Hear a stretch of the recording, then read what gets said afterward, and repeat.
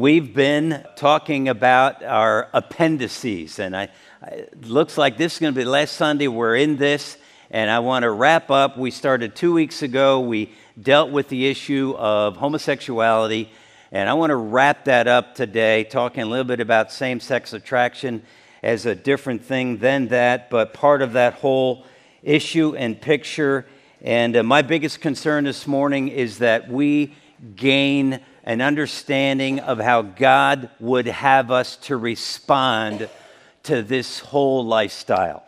And I think that's critical for you and I. I think that probably is every bit as critical as the issue itself, and I think you'll see why as we go through. So let me give you a quick summary of where we were 2 weeks ago as we talked about what the Bible teaches about homosexuality. First of all, it is very important that we get from the outset that we believe. We must believe. We must start here. We must put our feet down in the authority of the Word of God.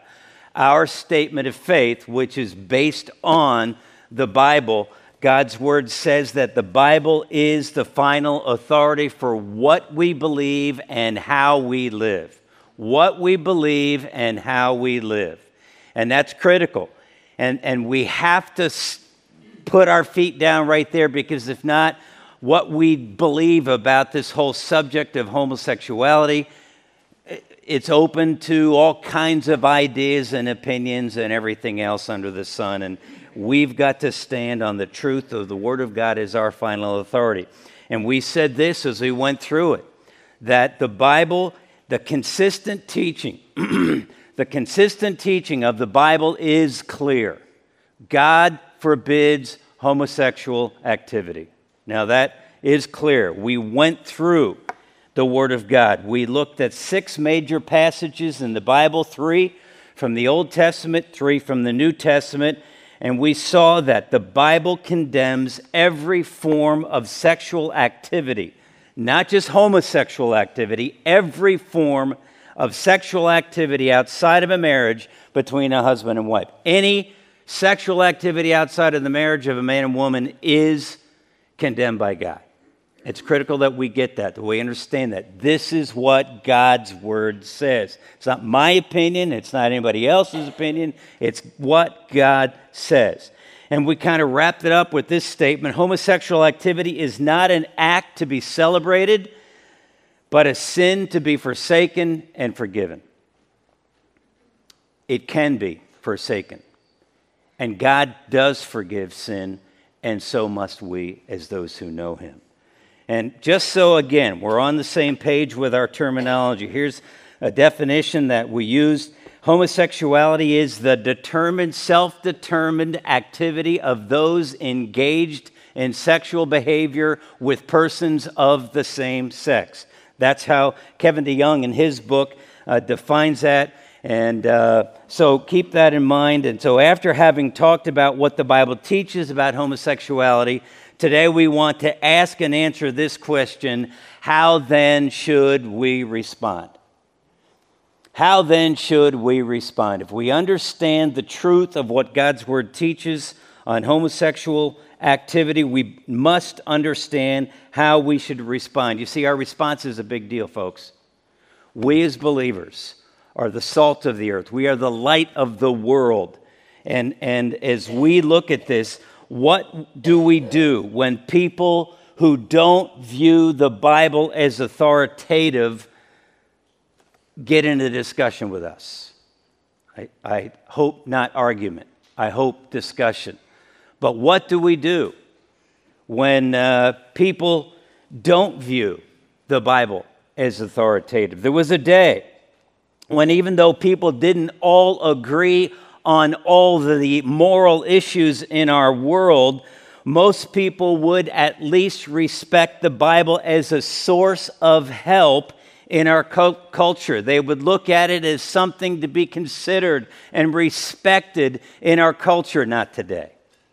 I'm sure that doesn't surprise you, but in some of my reading, came across this little fact.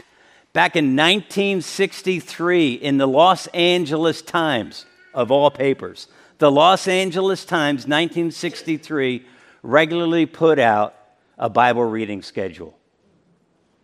1963. And so there was that understanding and respect given to the Word of God. So how do we who believe in the authoritative Word of God today respond when those in our culture, most of those in our culture, do not? It seems at times we as believers are not responding well.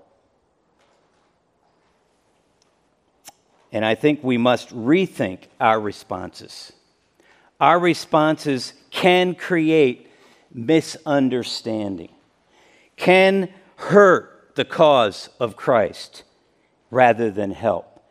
And I think it's critical that we understand our response to what's going on all around us, not just in the LGBTQ plus community, but in every area of our lives. Our response as those who know Jesus is critical, and it needs to be a response of grace and truth always.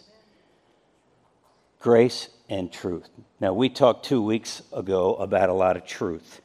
We shared with you, as I mentioned, those 6 passages from the Word of God. There are a few others, but those were the main ones, and we looked at that was the truth. And we need to talk about grace. Now, we're going to continue to rely on the truth of the Word of God today, but we want to focus on grace. And as we talk about grace and truth, we usually tend to respond with one or the other. In fact, our individual tendency is usually one or the other.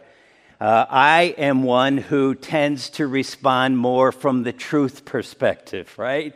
Tell me, this is what the truth is. And sometimes lack the grace that needs to go along with that truth. Others are very, very gracious and sometimes miss the truth or don't emphasize the truth enough. And it's usually one or the other, not always, but that typically is how we respond. And today, I want you to know we must respond with both grace and truth, but I want to direct your attention more to the grace side of things because we talked about the truth a couple of weeks ago. And in John chapter 1 and verse 14, we're told that Jesus was full of grace and truth. And our mission says we want to see more people become more like Jesus. If we are going to become more like Jesus, we must also respond with grace and truth. Our lives must be full of grace and truth. For those of us who know Jesus Christ, it must be evident that our lives are full of grace and truth. And as we read that, John chapter 1, verse 14, the Word, that's Jesus Christ, the Word became flesh and made his dwelling among us. We could say that's the Christmas story right there. We talk about the Christmas story in Matthew and Luke, right? But there it is in the Gospel of John. It's not the Christmas story per se, but that one phrase, the Word became flesh and made his dwelling among us. That is the birth of Jesus Christ. That is what Christmas is all about. So it really is in the Gospel of John as well. And John goes on, we have seen his glory, the glory of the one and only Son who came from the Father. Look at that, full of grace and truth. Full of grace and truth. That's why it is critical that we always talk about the wristbands. It used to be WWJD. What would Jesus do? Jesus did respond. He was full of grace and truth, and it is critical that we respond the same way. That requires humility. That requires love that only God can give. It's what Paul talked about in Ephesians chapter 4 and verse 15, where we are told that we ought to be speaking the truth in love. That's full of grace and truth. So please open your Bibles with me this morning to Titus chapter 3. Titus chapter 3. We want to look at Paul's letter to Titus there, and I want to look at the first 3 verses of chapter 3. Paul had challenged Titus, had commissioned him in a sense to plant some churches and to minister to the churches that were on the island of Crete, which is part of Greece.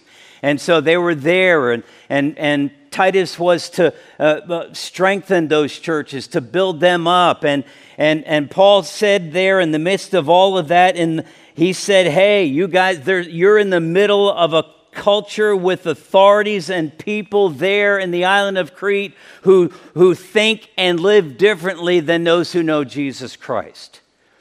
The people on Crete without God were not friends of Jesus Christ. They didn't care about the church. And so Paul is challenging Titus as he's there to plant churches and to make sure that he understands that the authorities and the people that are there are living differently. They believe differently. They do not look at God as authority. They do not look at the Word of God, the written Word, not the New Testament at that time, that they had. They don't consider it their authority. And so what does Paul tell Titus that he ought to do? Well, look at chapter 3, verse 1. Remind the people. Paul says, Titus, you have to remind the people. Remind those who know Jesus.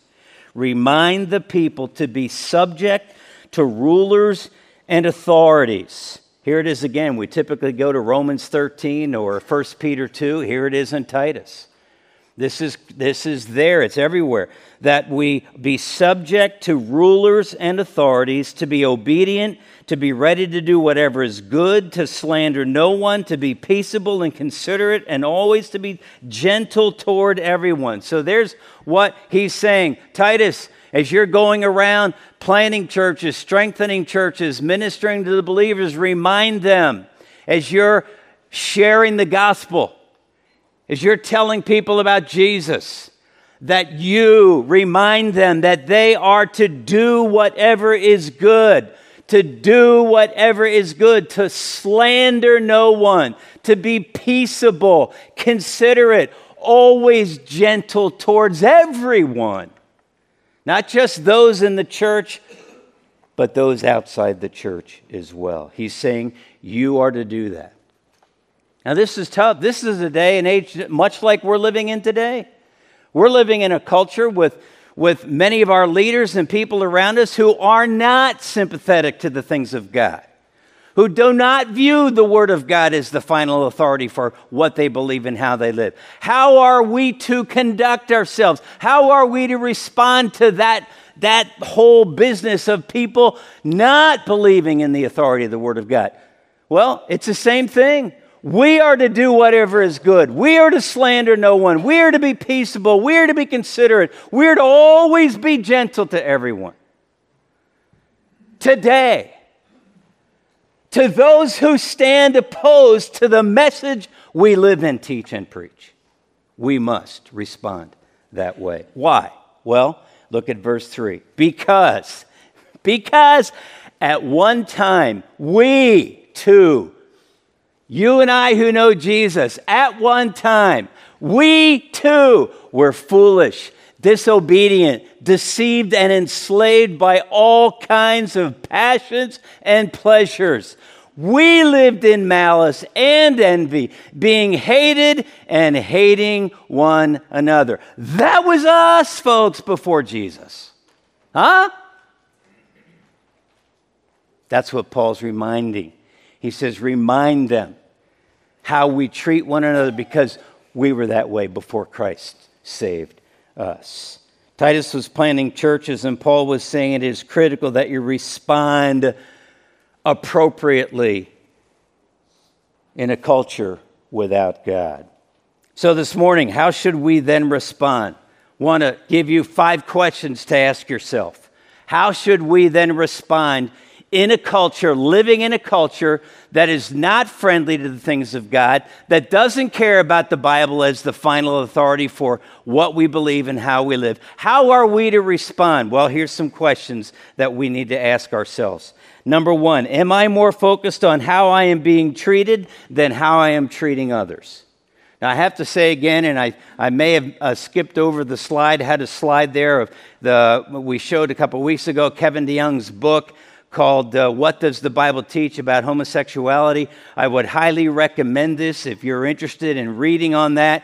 He digs into the passages of the Word of God and deals with that, as we did a couple of weeks ago. As I mentioned to you also, I talked to a friend of mine who has preached on this, and he graciously sent me his PowerPoint. So I have edited some, but is the basis for what I've been sharing 2 weeks ago and today. And I want to give credit where credit is due. So just as we talk about, there it is. And so as we talk about this, am I more focused on how I'm being treated than how I am treating others? Because, it seems that when we as followers of Jesus today are mistreated because of what we believe, it's easy for us to be really loud about it. We're not bashful, raising our voices to tell how unfairly we as believers are being treated. We make it about us many times. And I don't believe that's going to help the cause of Christ. You see, it's never about us. Never. In fact, it should be more about how we treat others, about how we treat those who disagree. It must be about that. You've heard the whole idea that you might win the battle but lose the war. And sometimes in our loudness, in being treated unfairly and all the rest of that, listen, this is what Jesus said about that. Matthew chapter 5, verses 10 to 12. Jesus said, "Blessed are those who are persecuted. Blessed are those who are persecuted because of righteousness, for theirs is the kingdom of heaven." Verse 11, "Blessed are you when people insult you, persecute you, and falsely say all kinds of evil against you because of me. Blessed are you, happy are you.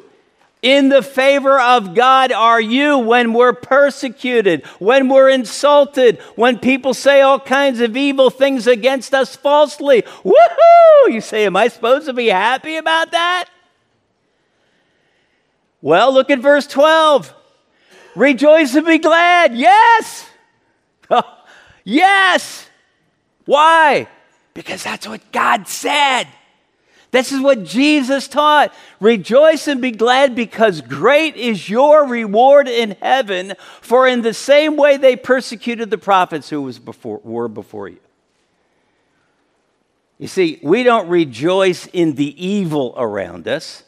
That's not what Jesus was saying. We don't rejoice in the ugly, evil, dark, sinful behavior. We don't rejoice in how we may be insulted and persecuted. That's not what he says you rejoice in. He says you rejoice in what's happening because great is your reward in heaven. Because as we stand for the name of God, we will be rewarded. That's why he says rejoice and be glad. And it is critical that we understand that our response, listen, I am not saying we don't stand for the truth. Absolutely not. We should always stand for the truth. And we should do what we can to speak up and be heard. Yes. We should get involved in our community, even in politics. Yes. Believers can be involved in politics. Yes. But not in a way that our actions and our attitudes are so loud that nobody can hear what we're saying. And that's what we do sometimes, folks. Our attitudes and our actions are so ugly and so loud in the name of Jesus that nobody hears a word we're saying because we're not godly in our response. And that is critical. Let's surprise people we disagree with by how we treat them. Did you get that? Let's surprise people we disagree with by how we treat them. Number 2, another question. Am I targeting less popular forms of sin while ignoring more common ones? Reading Kevin's book, He only addressed two that are typically brought up by the progressive Christianity side of the crowd who would support homosexual activity and behavior, and they would bring up gluttony and divorce. Why doesn't the church deal with gluttony and divorce? Why does the church talk about homosexuality when gluttony and divorce in the church is running rampant? And we could spend time talking about those. I'm not going to do it because there's not just gluttony and divorce that we could talk about, right? We could talk about greed. We could talk about lying or dishonesty. We could talk about gossip. We could talk about a divisive spirit. We could talk about judgmental attitudes. All of these and more exist in God's people, exist in the church. And we ought to deal with them. And absolutely, we need to deal with our own sin. We need to own our sin and repent.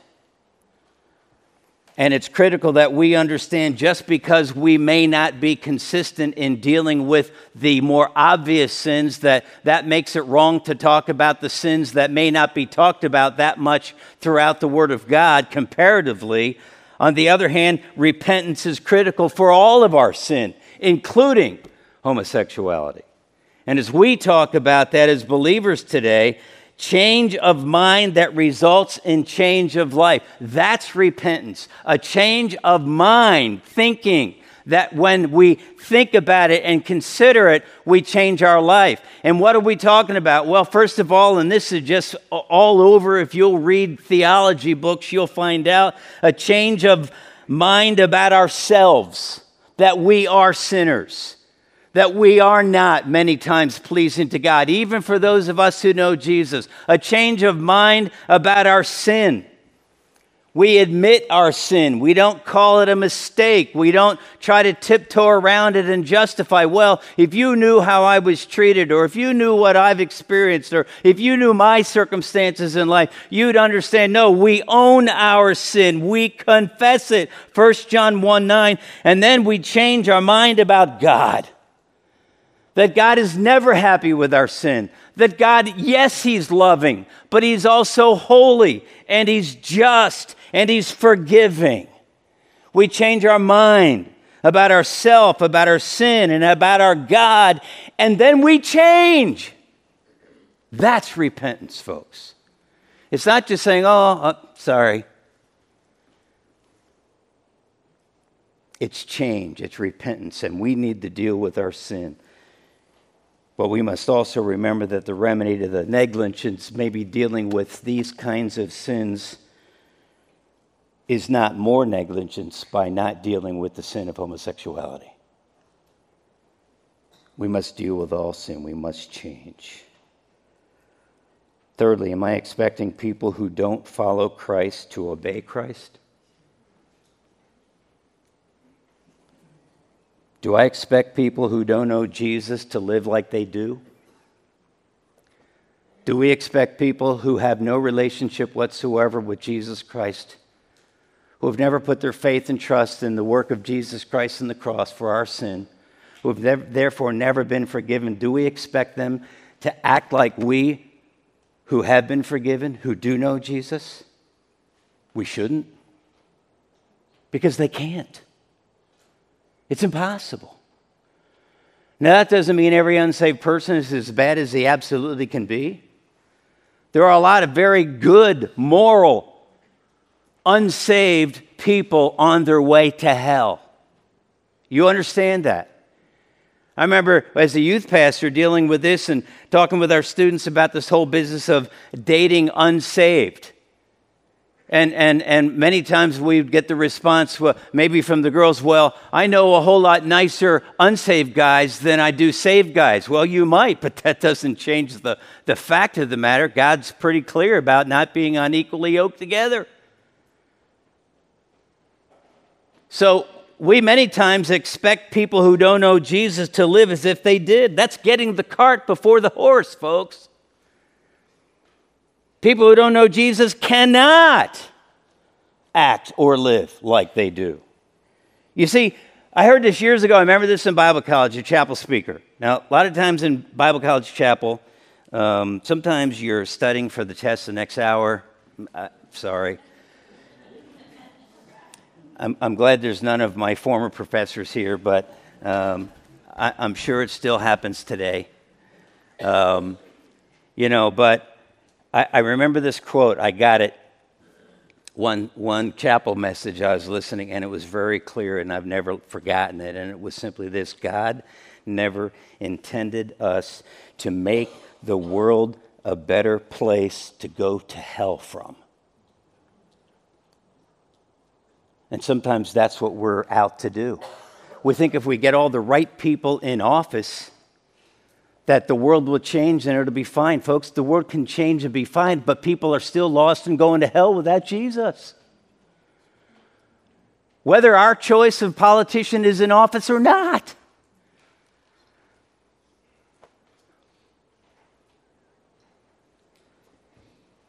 You see, our goal is not to moralize our culture.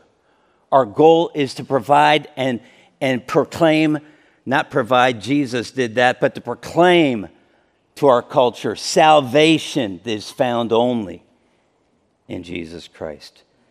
Folks, I'm not bothered as much with those who don't know Jesus who are in a homosexual relationship. Now, don't get me wrong. Listen to me carefully. I don't like it. I don't approve of that behavior. But I'm not as bothered by an unsaved person who doesn't know Jesus, involved in a homosexual relationship, acting out that behavior, as I am with those who claim to know Jesus and are in a homosexual relationship or a sinful heterosexual relationship. Because both are wrong. You see, we know better as those who've been saved by the blood of Christ. People who don't know Jesus don't know better. In fact, they don't have the ability to please God. Question number 4, am I responding to homosexual sin the same way I would respond to a similar heterosexual sin?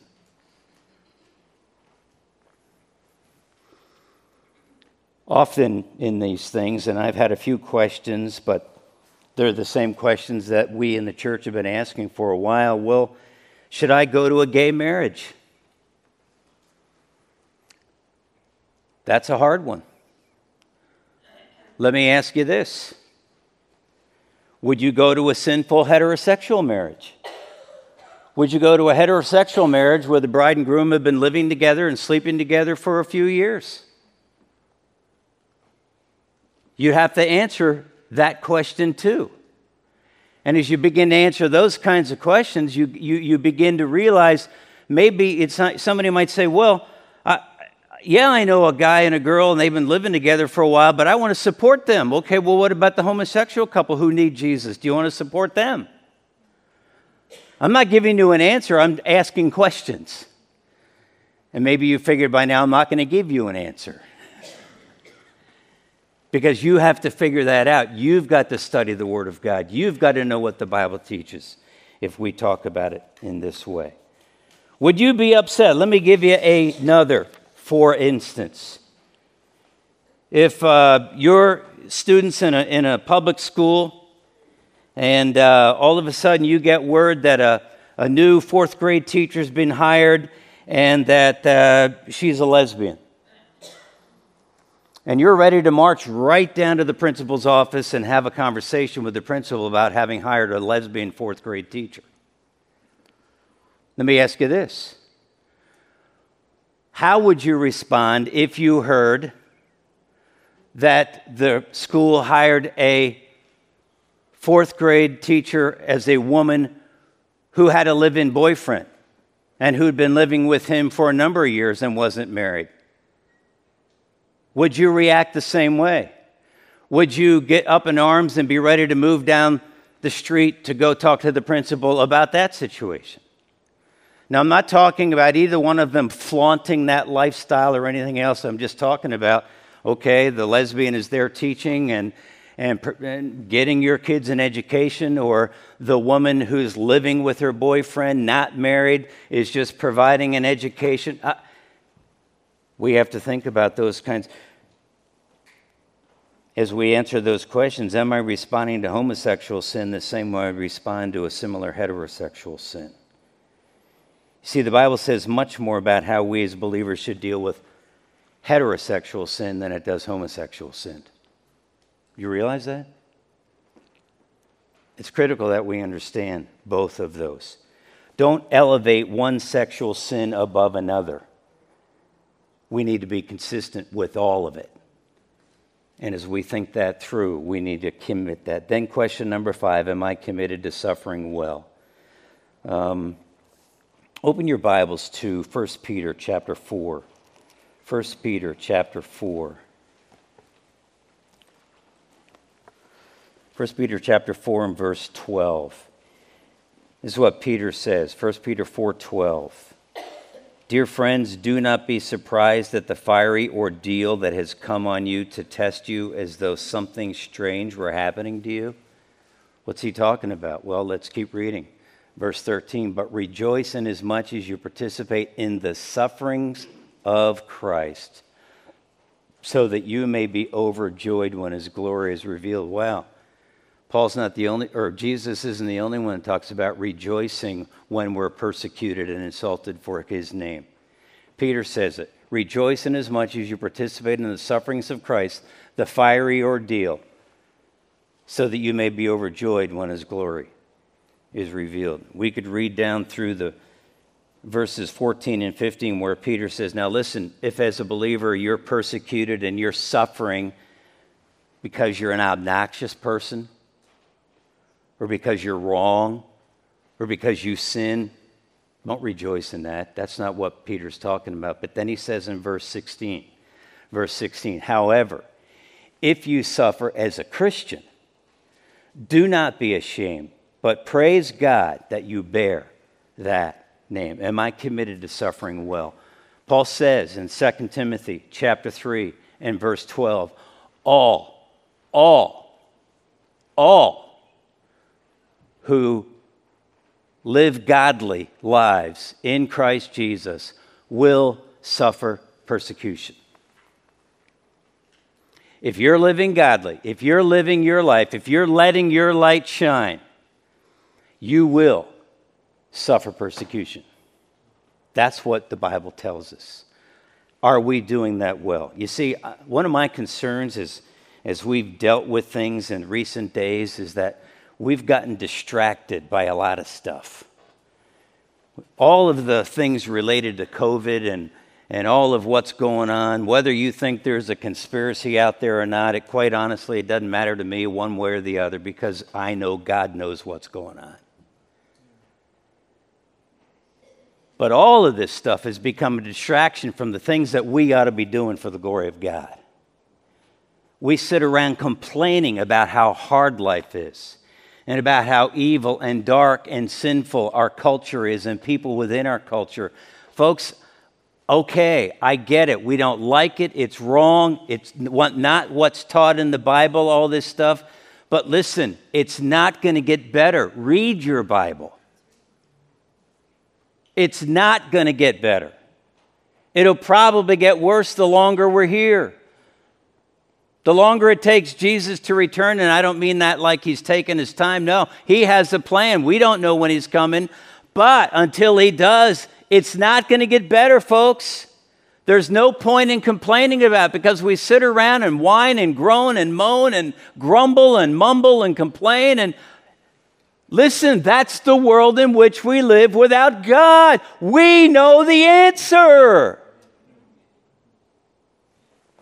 And it's Jesus. We need to suffer well. So how do we respond with truth and grace? Well, let me give you some statements, questions. How you say what you say is important as what you say.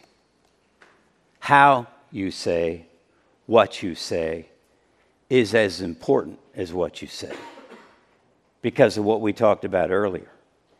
If we don't respond well, people won't listen to what we have to say. I remember my mom always telling me, and she would say, Glenn, I need to talk to you. What? I didn't do anything. This is what I said. And I would hear, it's not what you said, but it's how you said it. Come on, I know more of you have heard that than just me. Right? She would say, it's not what you said, but how you said it. That's true for us as believers today. It's always wrong to be rude. Did you hear me? That's not Christ-like behavior. Even in the name of biblical morality. It is never right to be rude. And even when we're trying to say the truth and all the rest of it, God expects us to do so in a godly way. I already shared with you Ephesians 4:15. Speak the truth in love. And we need to understand that. It is critical. And let me just say here, we could really spend the rest of the morning. The same holds true on social media, folks. Man, I'm glad I don't do it. Because I've had people tell me we probably would have to be doing more church discipline than typically we do. I hope that's not really true, but maybe an exaggeration. But on the other hand, some would say, no, it's absolutely not. You see, social media is not the place for you to promote what you believe. You can make a kind, loving statement, but as I understand it, there's a lot of ungodly, unloving things said by believers. You know, it's always, I remember when we went to Argentina years ago as a youth group, we took a puppet team with us. And in getting ready to do that, practicing, we had some kids that wasn't sure if they'd never done puppets before. But man, we had some of these kids that just were amazing with the puppets. And you know why? Because they had their arm up in the air with some creature on it, and nobody could see them. Nobody knew who had the puppet.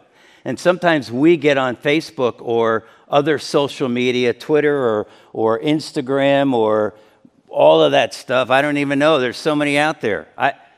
And because nobody can see us, because we hide behind our computer, you know, all of a sudden we say things that we would never say to somebody's face, hopefully. But we shouldn't say it on there either.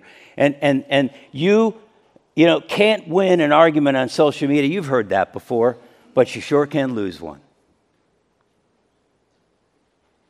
And probably part of the losing is, I thought they knew Jesus. And they're acting like that or talking like that. I think it's critical. We need to be like Jesus. The Bible does say a gentle answer turns away wrath. Secondly, avoid common statements that lose influence. I just want to rush through these three. I don't think it's a wise thing when you're in conversation trying to reach someone in the homosexual lifestyle for Christ that you simply let them know, well, homosexuality is a choice. I recognize that probably that would be for years what the church thought. Whether or not they were taught it, I don't know. And we don't like to hear that, because when we hear that it said it's a choice, we then kind of do this little gymnastics in our mind and we say, well, that means if it's not a choice and if they were born that way, that means God created them that way, and God couldn't create them that way. Well, we're all born sinners. And we all have a tendency to some kind of sin. I won't ask for a raise of hands, but how we could do it this way. Does anybody know someone who has an anger problem? Oh, thank you, Asa. Appreciate your honesty. Does anybody know someone that has a pride problem? Anybody know somebody who has a problem with pornography? Been that way for years, can't get over it. Were they born that way? Does anybody know somebody who is given to gluttony? Anybody know somebody that has a problem with being overweight? Well, what do we do with all of that? Were we born that way, or did we choose that lifestyle? It really doesn't matter. Because one way or the other, There is sin in our lives that needs to be overcome, and God has given us the power to overcome it. And a person who doesn't know Jesus can overcome any sin as well when they come to trust Christ. If you repent, God will remove your same-sex attraction. Anybody know an alcoholic who got saved and still struggled with alcohol? Anybody know any kind of addiction? David, we have our second session rolling with Life Catalyst, talking about addiction, how to minister to people with addiction. And I think you'll find that with all kinds of addictions, just because somebody trusts Christ, Taylor would tell us that, right, Dave?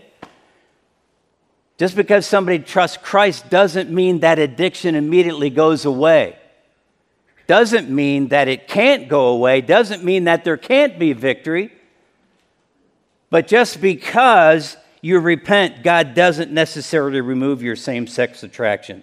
Repentance is necessary. Faith in Christ is necessary. But growth still must happen. Thirdly, love the sinner, hate the sin. We've all probably said that. Well, with a homosexual person, that doesn't work because you're saying the same thing. You see, because their sin is who they are. For a homosexual, their sin is their identity. So when we say love the sinner but hate the sin, we're still saying we hate who you are. You see, because it's not about what they do, it's about who they are. And they still sense that we don't love them. And folks, we need to love all sinners, no matter what their sin may be. Number 3, remember that same-sex attractions are not the same as same-sex actions. That's why I gave you a definition of homosexuality that is same-sex sexual behavior. Not all same-sex attracted individuals are involved in same-sex sexual behavior. There are those who are fighting that, just like an addiction. Pastor Paul could probably give us individuals or experiences of situations where people are fighting an addiction to alcohol or drugs or whatever, or in this regard, are fighting an addiction of any kind that they're battling and not wanting to give into. That addiction, the same thing happens to a same-sex attracted individual. For years, I didn't understand that because I never studied it. I just thought I knew what I knew and believed what I believed, and that's what other believers believed, and I guess that may be kind of what churches believed, and yet there's a difference. And that's why we know that there are people who know Jesus Christ who are struggling with same-sex attraction and who are fighting the sexual behavior that they're tempted to, just like a 17-year-old high school boy is fighting heterosexual attraction to a girl and having to battle that. Where do you think pornography comes up? Not just for the guys, for the women too. And so it's important that we understand there's a difference. And we need to help those battling. And that's the fourth one here. The church must be a safe place for broken people. Folks, I got to tell you, more often than not, it's not been true. Because we're too quick to bring the hammer down.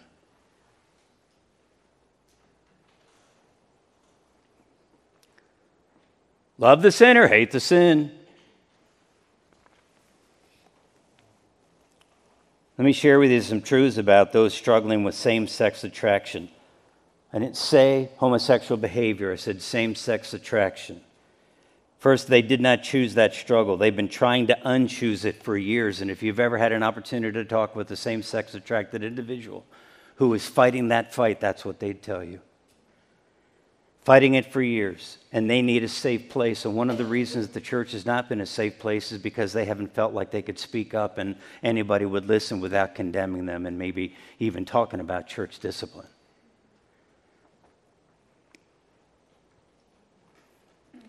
Who would they tell? I heard it put this way. Who would a 7th grade boy tell that he had the same-sex attraction to other boys? Well, I would hope he could tell a youth worker. He could tell Mitch. Or his parents. But in the church, I would hope that there's someone in the church, in the youth ministry, of those who love him, that he would feel safe saying, I'm struggling with same-sex attraction. I don't know what to do, and I hate it, and I can't stop.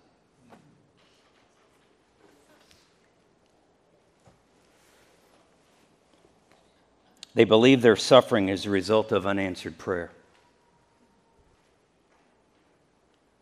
You could say to that individual, and can I tell you, folks, this is not just with same-sex attraction. It would be any addiction.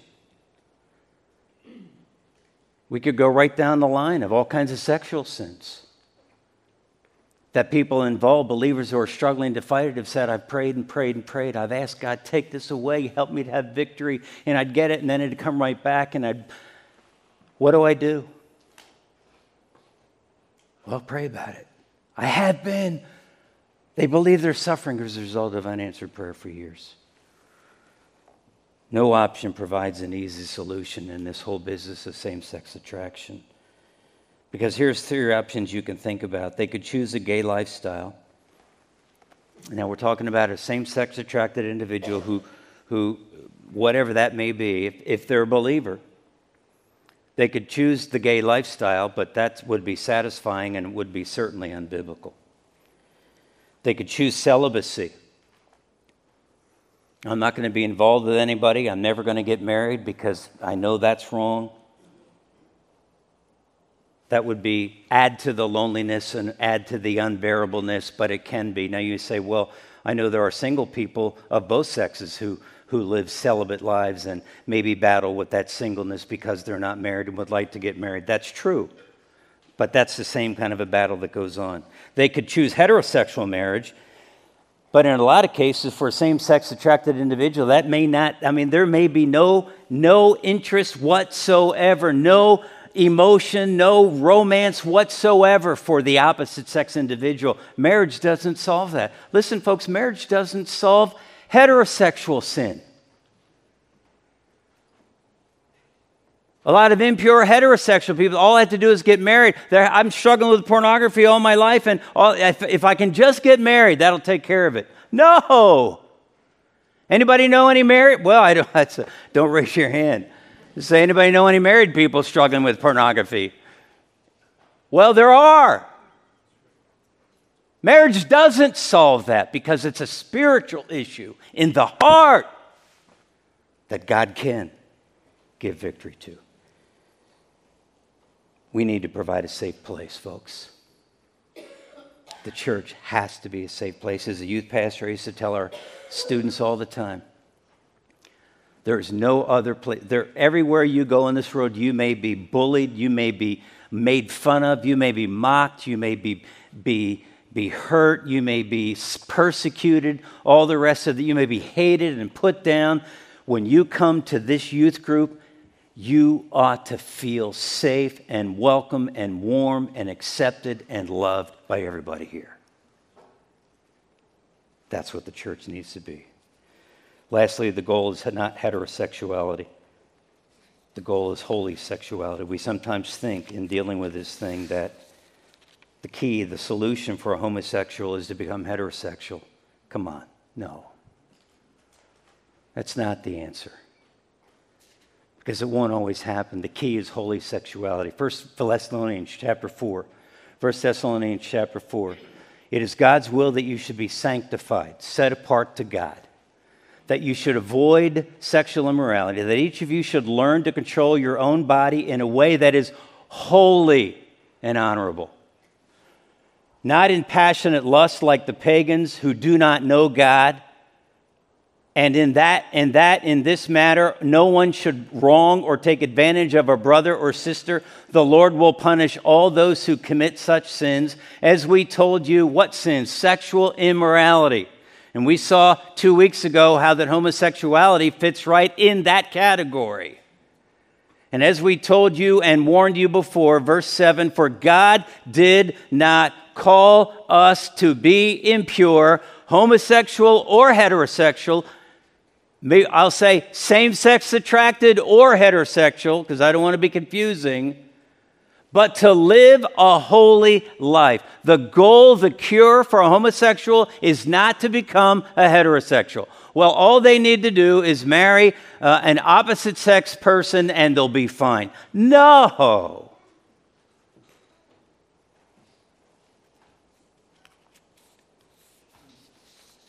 The goal is holy sexuality. So what's the bottom line? How will you respond? Followers of Jesus in the middle of a culture that looks at matters of sexuality different than we do, how should we then respond? We need to respond with what Paul said in Titus chapter 3. We need to do what is good. We need to slander no one. We need to be peaceable and considerate and always gentle to everyone. And sometimes the way we react to the sexual sin and all sin in our culture and disagreement all around us with people's lifestyles and all the rest of it, we're not peaceable, we're slandering, we're not considerate, we're not gentle. And that's ungodly behavior. And we, as believers, need to be godly. And we need to remember that many times these people need Jesus. And they needed to hear it from us with truth and grace, no matter what their sin. We need to be hard to hate by those with whom we disagree because of how we love them. How are we doing with that? If you're here today and you're living with same-sex attraction and you're fighting, you're struggling with it, you're battling it every chance you get, or if you're completely given over to a gay lifestyle, you're involved in homosexual sex sin, either case, understand God loves you. Understand the gospel is powerful. And when I say God loves you, that's not just take 2 aspirin and call me in the morning. That's truth. God loves you. The gospel is powerful. Jesus died in your place for your sins. He knows all about you, all about where you are and who you are and what you're involved in. And He loves you too much to allow you to remain in that lifestyle.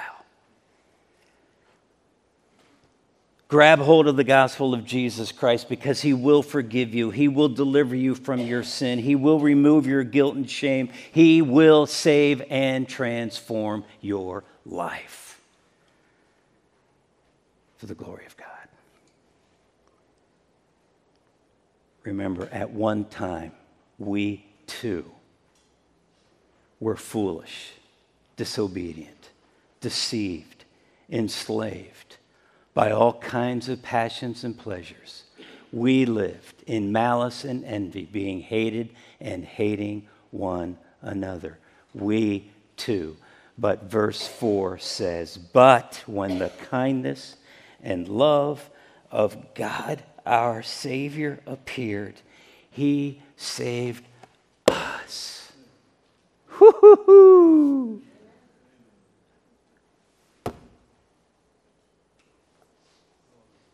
Not because of righteous things, good things, any things that we had done, but because of His mercy. Wow. Let me say it again.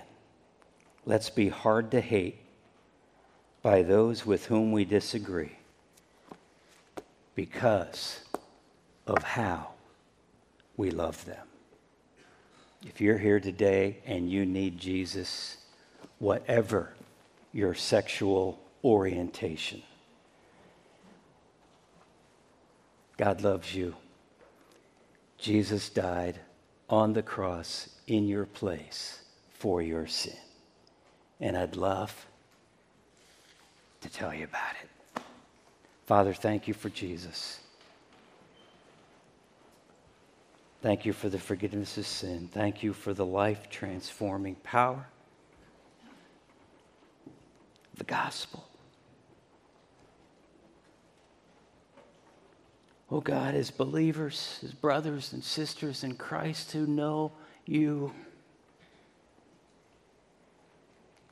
Help us to respond to the sin of all kinds, to the sinners of all kinds who need Jesus. Help us to respond in a way that would honor you,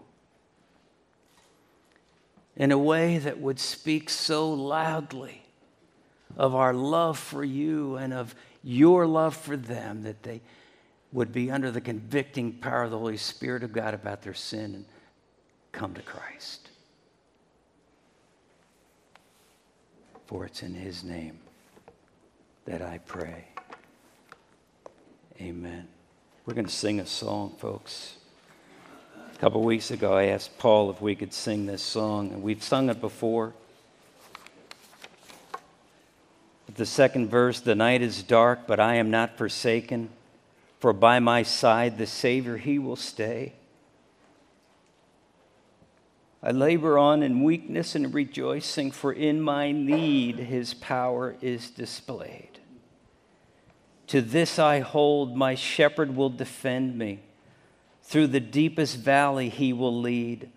Oh, the night has been won, and I shall overcome. Yet not I, but through Christ